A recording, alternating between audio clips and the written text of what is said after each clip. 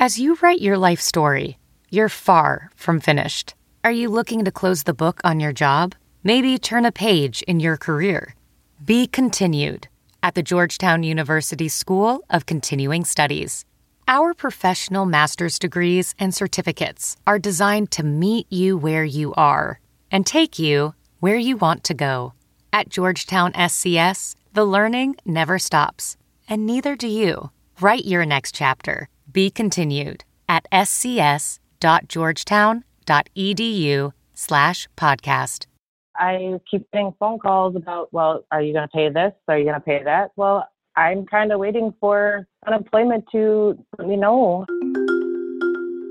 I filed that at the end of March, and it's been in review for the last 6 weeks. I've literally been calling every day. This morning I called 782 times in a 3-hour period. I am still pending. I haven't received any benefits.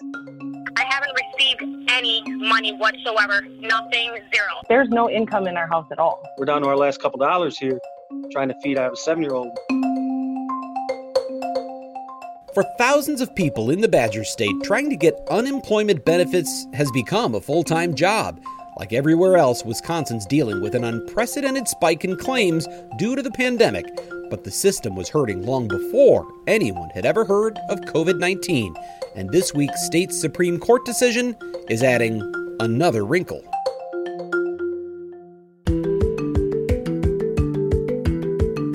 From the Fox 6 studios, this is Open Record. I'm Brian Polson, here with my colleague Amanda St. Hilaire. Good morning, Amanda. Hi, Brian. We are recording this episode on Friday, May 15th, 2020. And today we're talking about the issue that brings the most phone calls and emails into our newsroom, unemployment. It's no secret that thousands of people have been waiting weeks for their payments. The state has been talking about hiring more people to handle claims since March. So why is there still a backlog? To understand all this,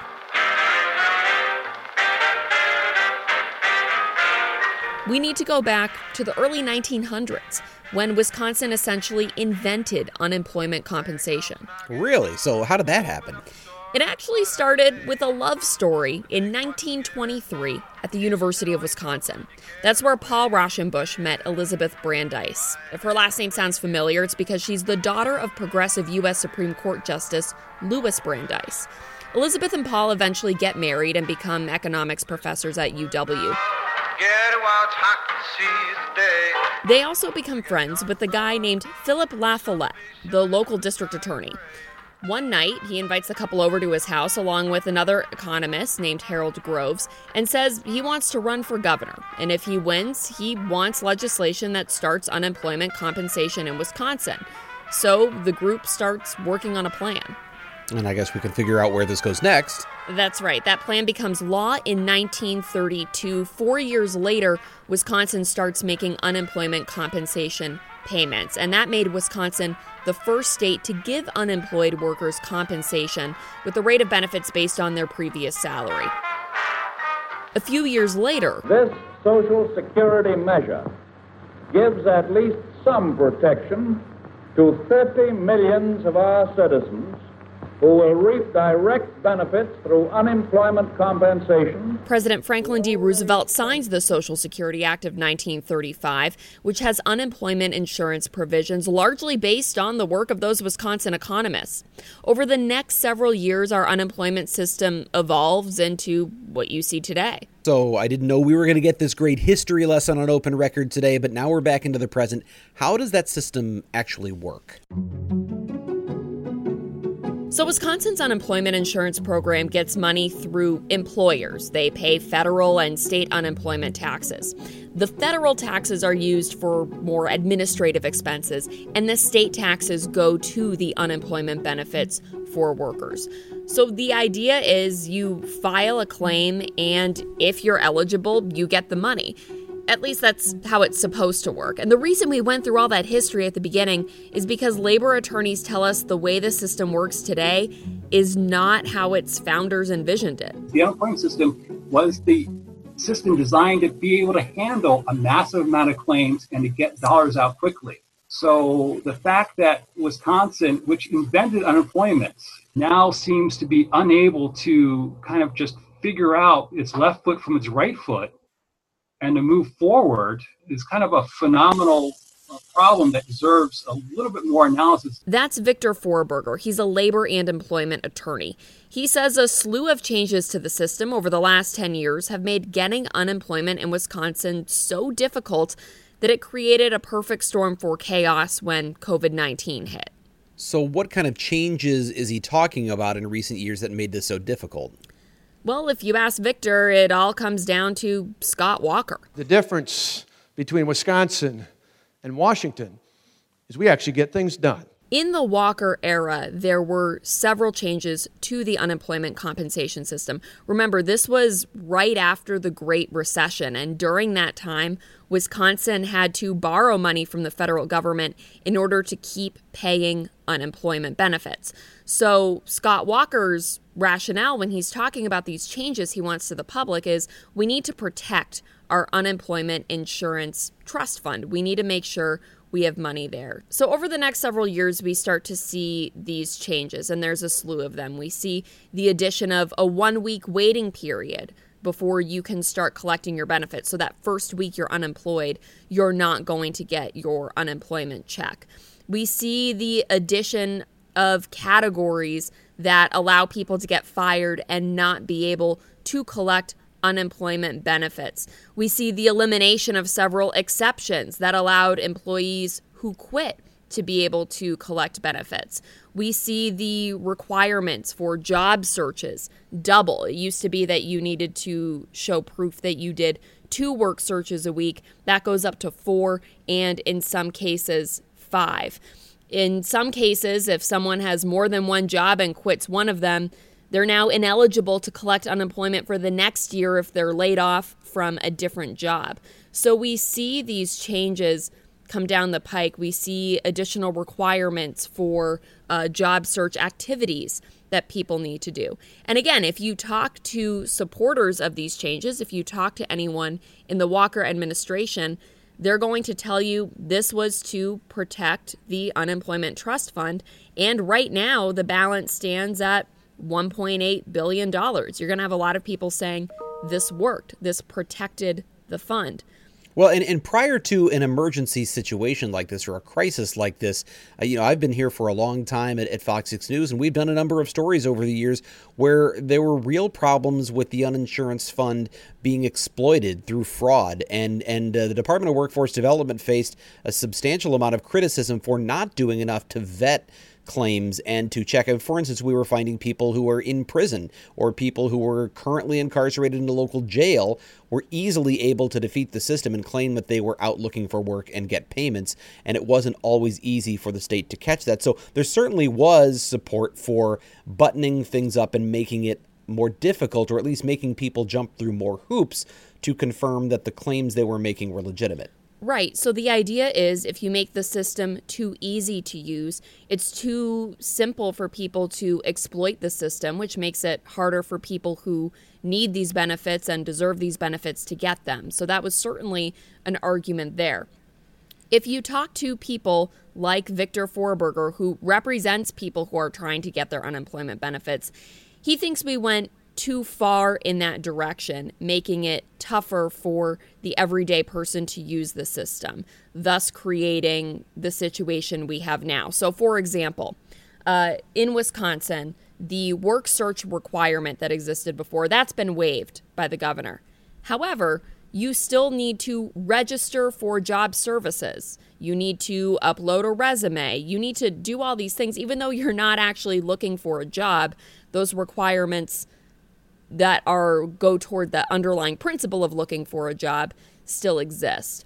For a long time, for several weeks, that 1-week waiting period was still in effect. So people are trying to get their money quickly. They're still having to wait a week to get their benefits. It wasn't until several weeks in that the legislature waived that statutory requirement. And by the time they did, Wisconsin had missed out on $25 million in federal aid because of that, because that aid was promised for states that waived the 1-week waiting period.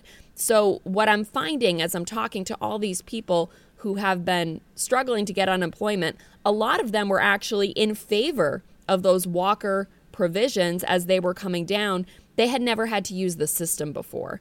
And then when they started having to use the system, it was already difficult to use. You add to that this incredible spike in people trying to get their benefits, and it all comes together in a way where people are extremely frustrated and they're waiting weeks for benefits.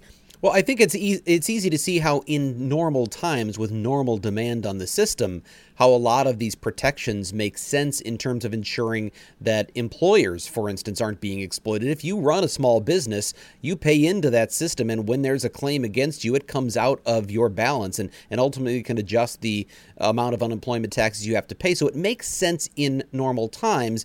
But clearly, we are not in normal times, and the demands have not just spiked by a percentage. They've spiked by orders of magnitude that are we've never seen before. Well, and even in normal times, Brian, I came across a really interesting piece from Joe Tarr in Isthmus in 2017, and he's going through talking to people who, because of this crackdown in unemployment fraud, which I think a lot of people at the time agreed was something that needed to happen, the way it was implemented, people who were making mistakes on their unemployment form, which the questions can be very confusing if you've never done it before.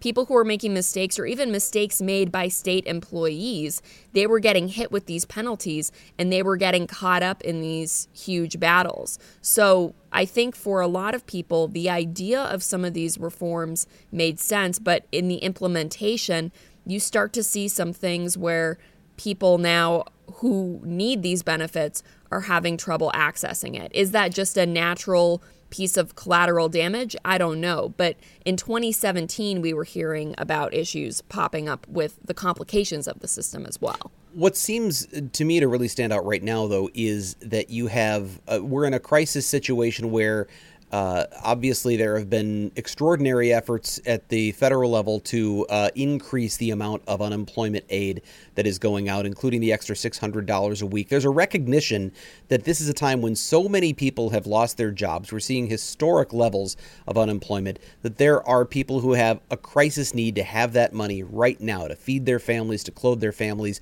But because of the rules and regulations, and maybe just because of the excessive demand, we're hearing so many stories of people who are still waiting on their benefits. And often it's because of investigations that have to be done to ensure people are eligible. Is that really where the hang-up is these determinations of eligibility? That's certainly one of the roadblocks. So it was interesting. I was going through some legislative audits, and I found one from 2014 describing problems with the Department of Workforce Development's claims intake system. So for 2 months, that system blocked more than 80% of incoming calls. Now, by the time the audit was published, the Department of Workforce Development had already significantly upgraded its system to move the claims process online. But what happened was the 50-year-old software that pays out the claims was never upgraded. So that system is called COBOL, which stands for Common Business Oriented Language. So as DWD tries to hire more employees, they're not just looking for adjudicators, the people who handle these investigations when something is flagged on a claim. They're also looking for people who are familiar with this 50-year-old software and people who can do this older language, this coding language. So we're in a situation now where they had actually tried to upgrade it, obviously not knowing COVID-19 was going to hit at the beginning of this year. That didn't happen. And then this hits. So we have a lot of different things at play, but certainly the investigations is part of it. And again, you're dealing with a lot of people who have never filed for unemployment before. So the process can be very confusing. If you trip up on a question and you now have to have your claim investigated, that's going to take a long time. We're hearing from a lot of people who, in part because of these reforms that happened in the last 10 years, are getting denied claims because of a couple hours of freelance work that they did in February, or their claim is caught up in adjudication because they were a student, they were taking one night class, and now their entire claim needs to be investigated. So it's a combination of the investigations, these reforms, this old coding language, and this software that we have that never got updated, and then just people having trouble navigating the system. Well, and as we've talked before about other things, for instance, the stimulus, one of the most frustrating things for people waiting to find out what was going to happen with their stimulus check has been the inability to talk to anyone at the IRS and get clear answers. For people filing for unemployment or people who are waiting on these adjudications, these decisions on eligibility, we hear over and over again that they followed every step. They didn't make mistakes so far as they know. They've done everything they were asked to do, and then they're just sort of in the dark. Is that a big part of the frustration here? Not only having to wait, but waiting in the dark, wondering when is this going to be resolved, and will it be resolved correctly? Yeah, you see your claim is pending. You don't know why. You try to call and you can't get through. You're being told to do everything online. You did everything online, and then you're told that someone's going to call you to talk about something. No one calls, or they call you and they tell you you didn't send in paperwork that you know you did. I've talked to a lot of people who have had trouble because they've had to fax documents in, and they have, and then they're told, weeks later, oh, we never got that. I spoke with one woman who her claim has been pending for almost 8 weeks now, and she reached out to her employer, and the state still hasn't reached out to her employer, which is part of the process when you have a pending claim, and it's been 8 weeks. So you have a lot of different things going on. Now, for weeks now, the state has been saying we're hiring more people to handle this. They just signed a contract with an outside call center. The issue is the hiring process takes a while because you're hiring people who are handling very sensitive, personally identifying information. So you need to vet these people. You need to make sure you've done the appropriate background check. And then once you've vetted and you feel like you've hired the right people, you found people who know this old software that the system that pays out the claims is running on, then you need to train them. And that can take anywhere from 2 to 3 weeks. So this is something that isn't just a snap your fingers and hire more people. What I've tried to dig into in my reporting is a lot of the underlying issues. It's not just about not having enough people. The process itself is something that's tripping up a lot of people. And now with the latest Supreme Court ruling, the state Supreme Court ruling that strikes down Safer at Home, we've added an entirely new wrinkle to the system that is going to cause more delays and more denials of claims. So about the Supreme Court ruling, you say that adds a whole new wrinkle to this. How does that impact these unemployment claims? So if your business was shut down and you couldn't work because of that, you're filing for unemployment. And even if you haven't gotten the check, you know you're eligible to receive those benefits. What happens now that the Safer at Home order is struck down is businesses are going to start calling employees back to work. The issue is schools are still closed. So you have some people who still need to stay home because they're the primary provider of childcare. You have some people who are immunocompromised or have children who are immunocompromised, and they're saying, wait a minute, do I have to go back here? What's going on? What are my rights and what are my responsibilities? And then you have all these people who have filed claims from previous weeks, and they're saying, are we still going to get paid? So I talked to the Department of Workforce Development. They say claims owed from previous weeks will still get paid. You're still exempt from work search requirements through September 2020, and that 1 week waiting period we talked about is still waived through February 2021. The federal expansions, like that additional $600 per week, the 13 additional weeks of potential payments, those remain intact as long as you remain eligible, but that's the key thing. Who is still going to remain eligible? A lot of it is a case-by-case basis. So if you are immunocompromised and you have the correct medical documentation, there's a good chance that you can refuse work in that case and still get unemployment benefits. But that's going to be a whole process because it needs to be investigated.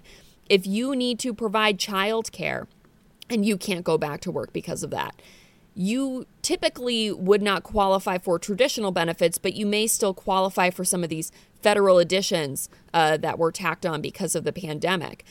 You still need to go through the investigation process. So people who are already frustrated about claims taking a long time, we have entirely new categories of claims now that need to be investigated, that need to go through adjudication, that you need to provide documentation for. And that's why we're talking about more claims being denied, and it's why we're talking about more claims being delayed. Now, if you're in a situation where maybe you're not immunocompromised, but you feel uncomfortable going back to work, typically feeling uncomfortable, you're going to be denied your unemployment claim. That's typically not something that you would be able to collect unemployment for, because the whole idea is work available to you? And if you are able to work and you're refusing work, then that's going to disqualify you. However, if there are very specific safety concerns that you have, for example, I have 100% the ability to work from home, and my employer is making it a policy that we all have to come in and sit shoulder to shoulder with no masks and no hand sanitizers,